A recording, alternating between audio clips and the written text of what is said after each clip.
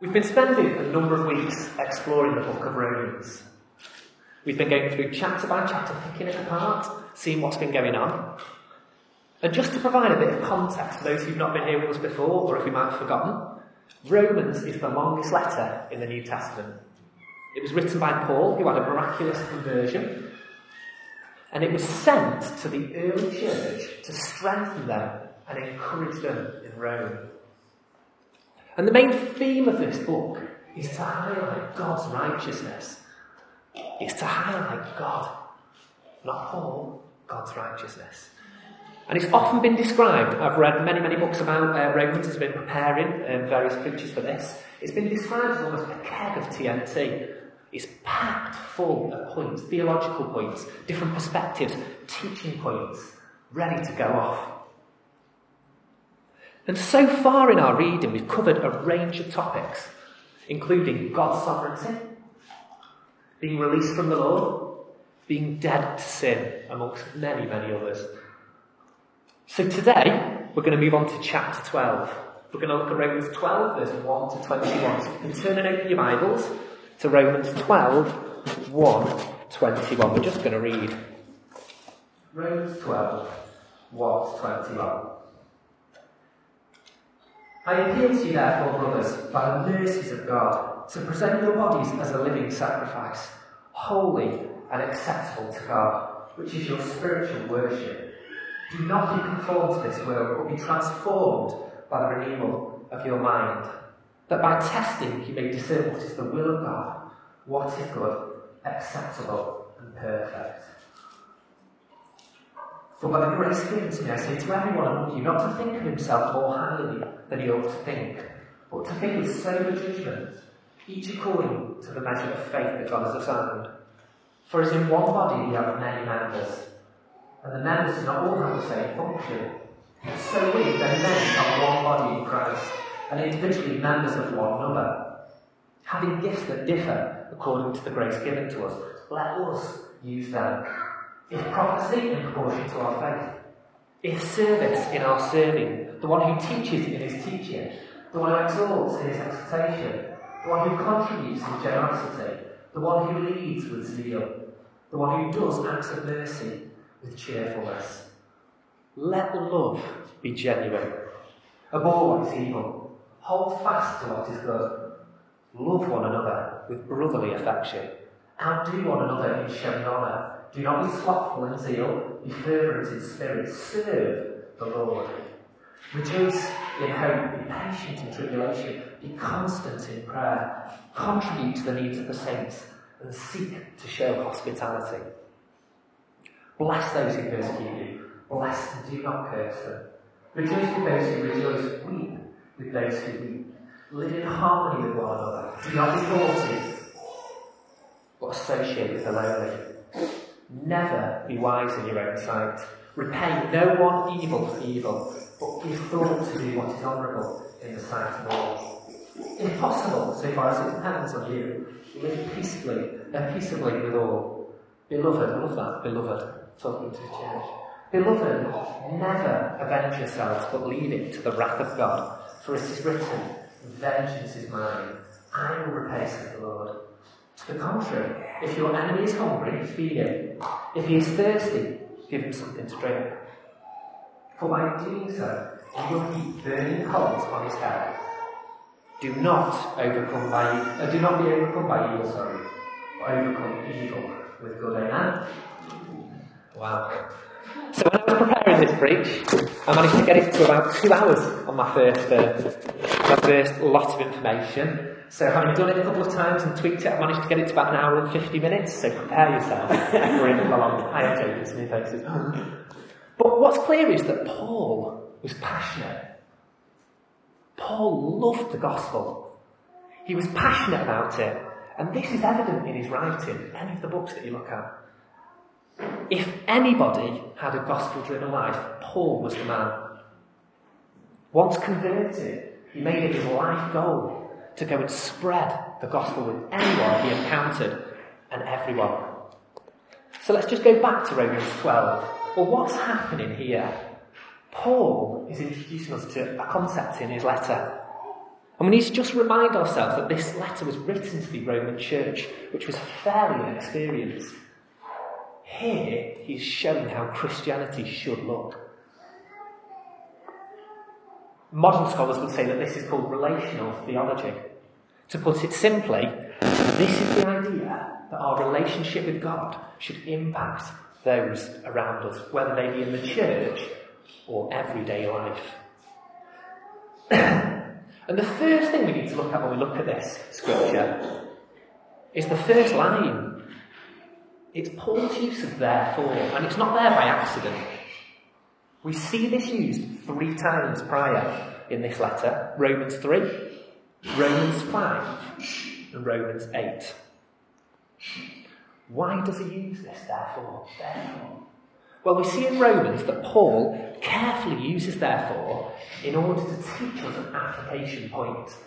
Basically, he gives us a theological point, he gives us some teaching, and then he uses therefore as almost a signal to show us how this should be applied and look in our lives. Romans 3:20, we see the therefore of condemnation. We were condemned. Romans 5:1, we see the therefore of justification, but we're justified. And Romans 8:1, we see the therefore of assurance. We have assurance of this. Paul shows us in Romans that we deserve to be condemned. However, because of God's love and righteousness, we have been justified, and our assurances of this are in him.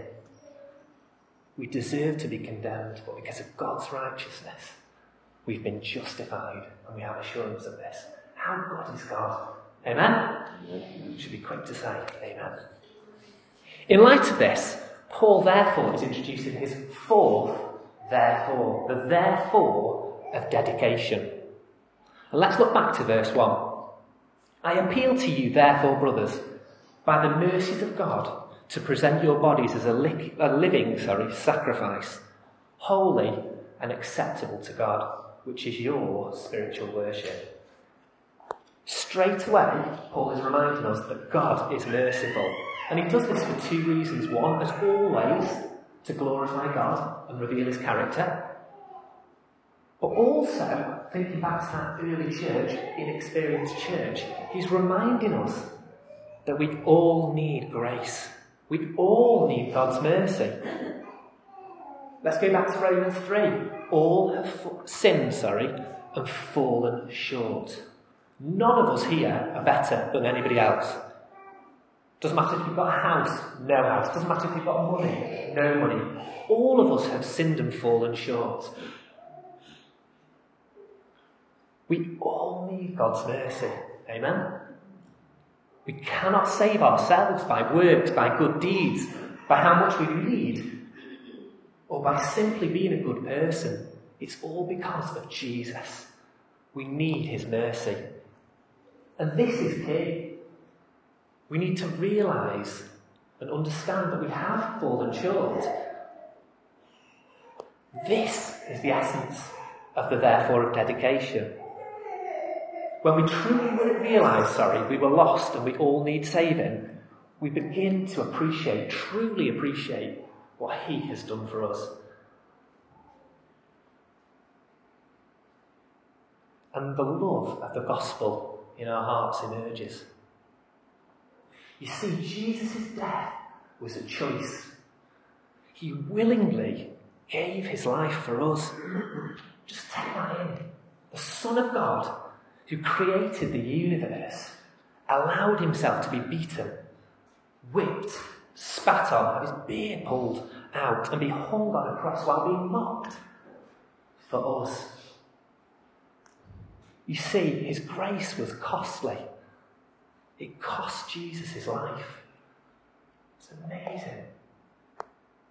And I refer back to a guy called Dietrich Bonhoeffer a couple of times in preachers that have done a brilliant book on cost of discipleship. I would really recommend that you read it. It's definitely changed my perception of the grace we're afforded. And he states that grace is trampled upon daily because we cheapen grace. We take his grace and we love that we're forgiven, but we're not prepared to give our all in dedication and our lives to him for this.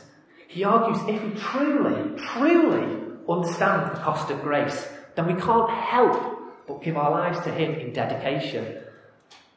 And we can see the same argument here in verse 1. I appeal to you, therefore, brothers, by the mercies of God, to present your bodies as a living sacrifice, holy and acceptable to God, which is your spiritual worship. God, in his mercy, has freed us from condemnation, and therefore we need, in joy, to dedicate our lives as a living sacrifice. And that term there, living sacrifice, used by Paul, is really key.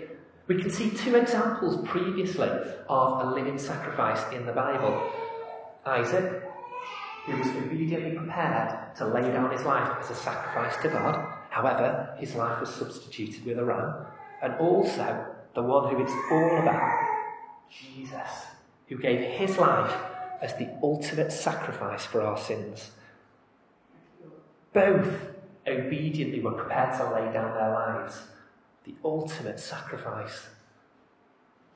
The therefore of dedication means appreciating what Jesus has done for us and then realising that giving our lives isn't a must, but it's a joy, it's an honour in light of realising what he has done for us rather than something we have to do.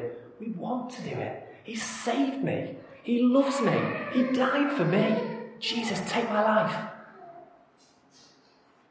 You see, a gospel-driven life is a life driven by a love of the gospel and what he has done.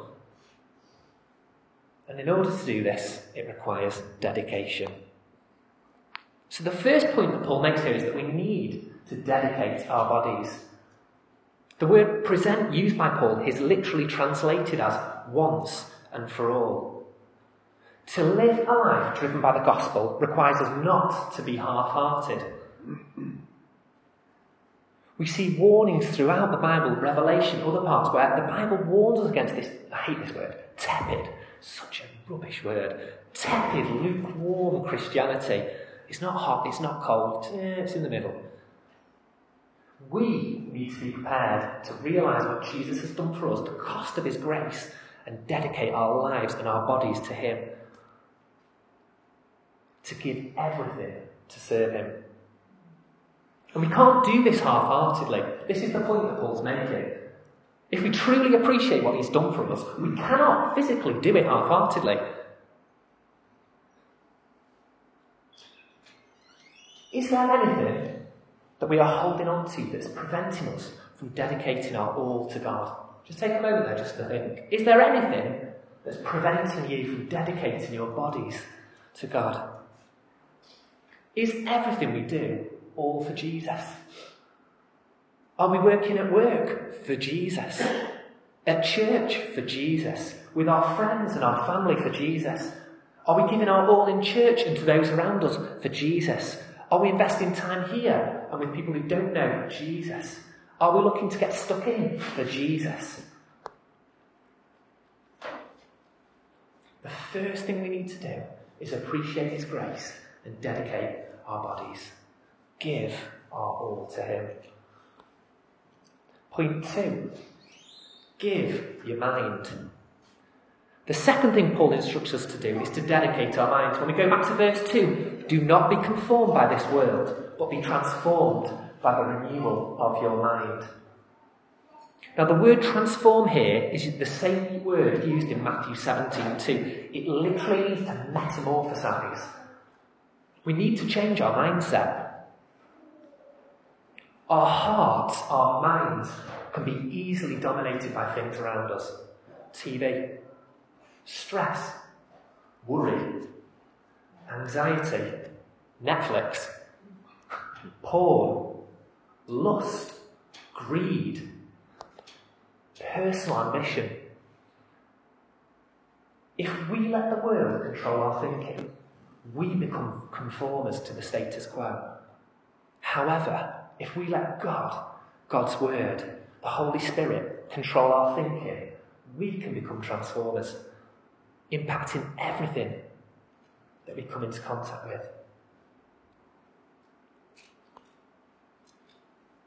So we need to ask ourselves the question, well, what are we filling our minds with? Are we allowing time to spend with Jesus? Are we allowing time to listen? We're really good at often bringing our problems. We're not very good at listening to what he has to say to us. Are we allowing time to meet him? To ask him what he wants?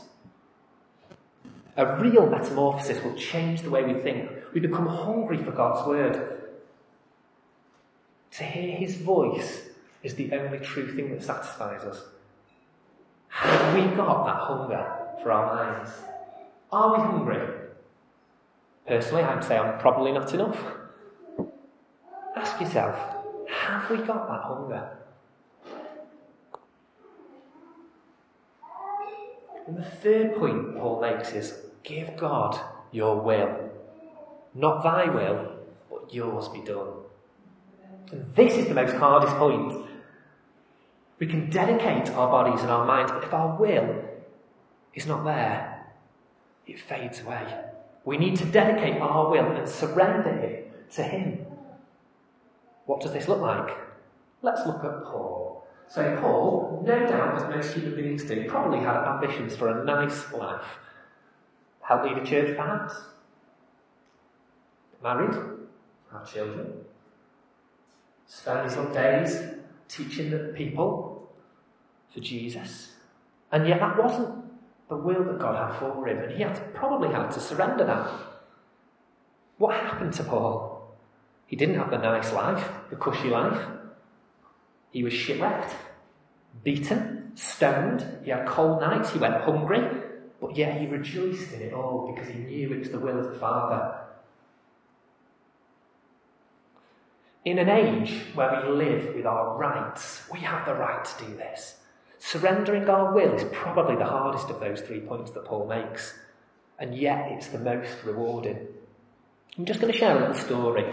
I don't like to talk about myself. I don't, but I'm going to anyway. When me and Han first got married, we realised that God wanted us to be involved in a church plant, just to help really. Where we were before, we had our family nearby, we had lots of friends and family, we had really comfortable, we had a really nice little house, we worked not too far from where we lived. It was all perfect really for that nice cushy life.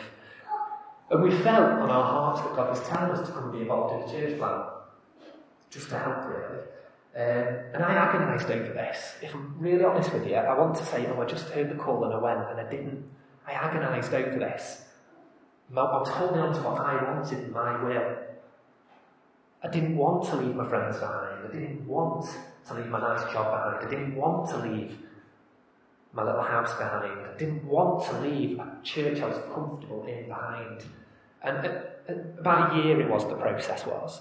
And I could just feel God, and we both felt it. God was just saying, guys, it's time to go. My will is for you to go. And I can't say it was straightforward by any means at all, but we knew it's God's will for our life and we rejoiced in it. We felt lonely, we felt tired, we've had things go wrong, we've had things go right, but through it all, because we realised that this was God's will for our life, we had joy within that. A gospel-driven life requires us to give everything to God. Everything. In the prayer meeting last week we were talking, and we were talking about pinning our colours to the mast. We need to be pinning our colours to the mast. We can't do this half-heartedly. God, I'm going to follow you and I'm going to give you everything. If that means my own dreams have to fall by the wayside for your glory, I'll do it. We look at Joshua 24. Me and my house will serve the Lord. Have we got that passion? He doesn't say, me and my house will serve the Lord as long as it suits me. He stands in front of the multitudes, the tribes. Me and my house, we will serve the Lord. When we look back at the context of this letter, this was the key to Paul to get this across. An early, inexperienced church would have easily been a target for the enemy. Pride, lies, mistrust. But what Paul is saying here is simple. Recognise Jesus has saved us. Realise what this means. And dedicate your body, mind and will to him. Then we need to serve him. When we recognise his grace, when we dedicate our body, our mind and our will, we're then ready to serve him. So we're just going to go back to verse 3 to 8. So 12, 3 to 8.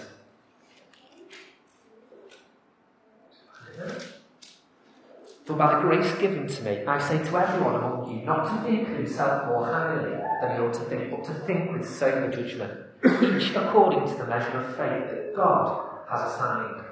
For as in one body we have many members, and the members do not all have the same function. So we, though many, are one body in Christ, and individually members of another. Having gifts that differ according to the grace given to us, let us use them. If prophecy, in proportion to our faith. If service, in our serving. The one who teaches in his teaching. The one who exhorts in his exhortation. And the one who contributes in generosity. The one who leads with zeal. The one who does acts of mercy with cheerfulness. We all have different gifts. However, these gifts are all valuable to Jesus. Not all of us are called to stand on a stage and preach in front of masses like Billy Graham.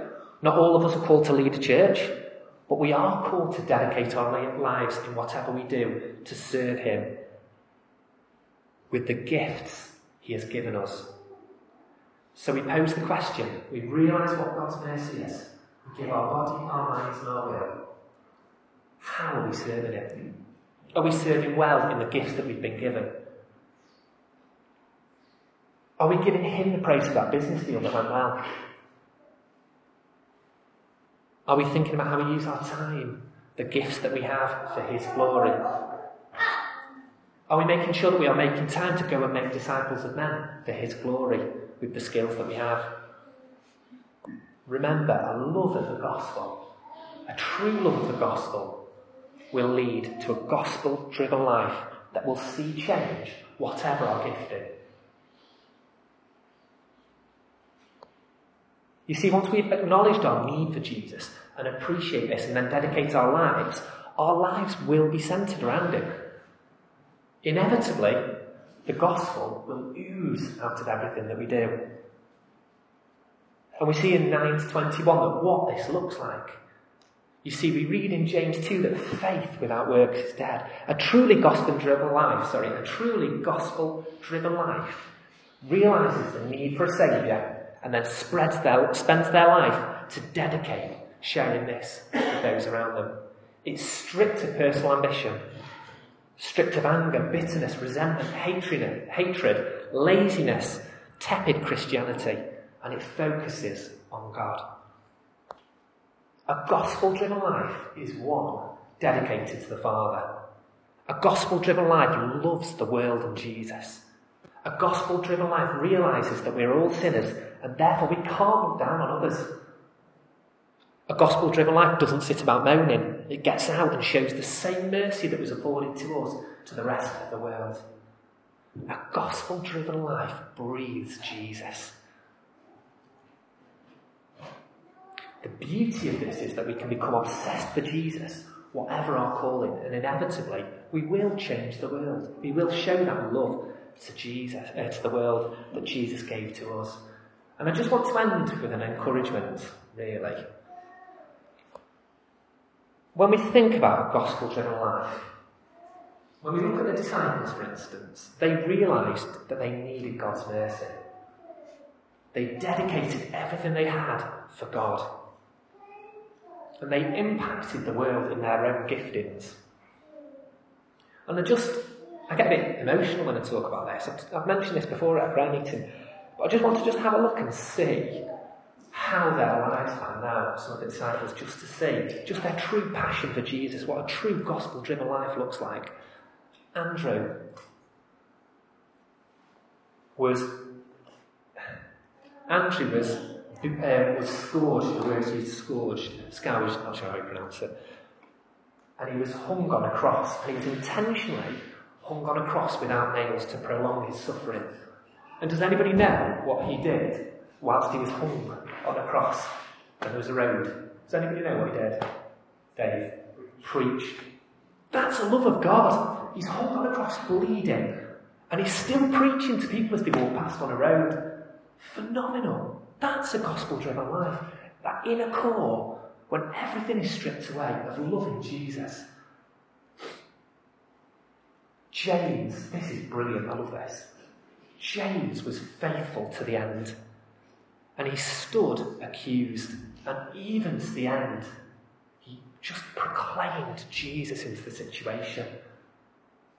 And I didn't know this when I read about this, but his accuser was so moved by his dedication, his commitment to say, God, I give you everything despite it all, that he stopped and said, I need this. And he dedicated his life to God. And he ended up being executed with James. Phenomenal. That's a gospel-driven life. Everything that we do is about Jesus. Let's look at the other end. They're quite extremes there. The other end, John, passed away peacefully. But we know that until his last day, he was telling people around him about Jesus. What do they all have in common? Their love for Jesus. They realised they needed God's mercy. They were not half-hearted. They dedicated everything they had to God. And we see, till their dying day, their love for Jesus. The therefore of dedication. We realise we're sinners. We know that God has justified us. We have assurances of this because his word tells us. And then, therefore, we need to dedicate our lives to him. I'm just going to ask you all to stand, if that's all right. If you're able to, just stand. We're just going to pray together. Lord God, we thank you for the grace that you've afforded us, Lord God. Lord God, there might be people here this morning who don't know about you. But Lord God, we thank you that we can be reminded that your grace is for all, Jesus. For every single person here. And so, Lord God, we pray, if you don't know Jesus, that you would give your hearts to Jesus. It just requires a simple prayer. Father God, I'm sorry for the things I've done.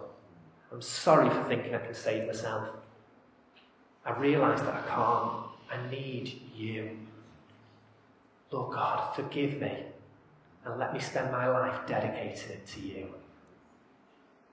Lord God, for those of us who have been Christians for a while and we realise that we fall short of the standard of dedicating our whole lives, for those of us who've held on to parts of our will or other things in our life that we just don't want to let go, Lord God, we pray for forgiveness. I'll be the first one to throw my hands up there and say, that's me. I'm sorry, God, for the times I haven't given you everything. But Lord God, we need to remind ourselves and enjoy the fact that you are a merciful God. Lord God, we want our core to sing of you, God. We want to be known as a church who are passionate about you. When times get tough, when times are well, Lord God, that we are preaching to those people around us, that we are telling people about the good news that you have afforded us, Lord God, because you're a loving God. And when we realise what you've done for us, we cannot do anything else. Lord God, on our final breath, whenever that is, Lord God, we want to look back and know that we have proclaimed you. You are a good King, a merciful King, a loving God. And Lord God, fill us with boldness now. Make us bold to go out and share your word with that world that needs you. We love you, Jesus. We thank you for your costly grace that cost you your life. And thank you for so easily you give it to us. You're a good King, a loving Father, and you deserve our dedication because it's the least we can give. We praise you, Father God. Amen.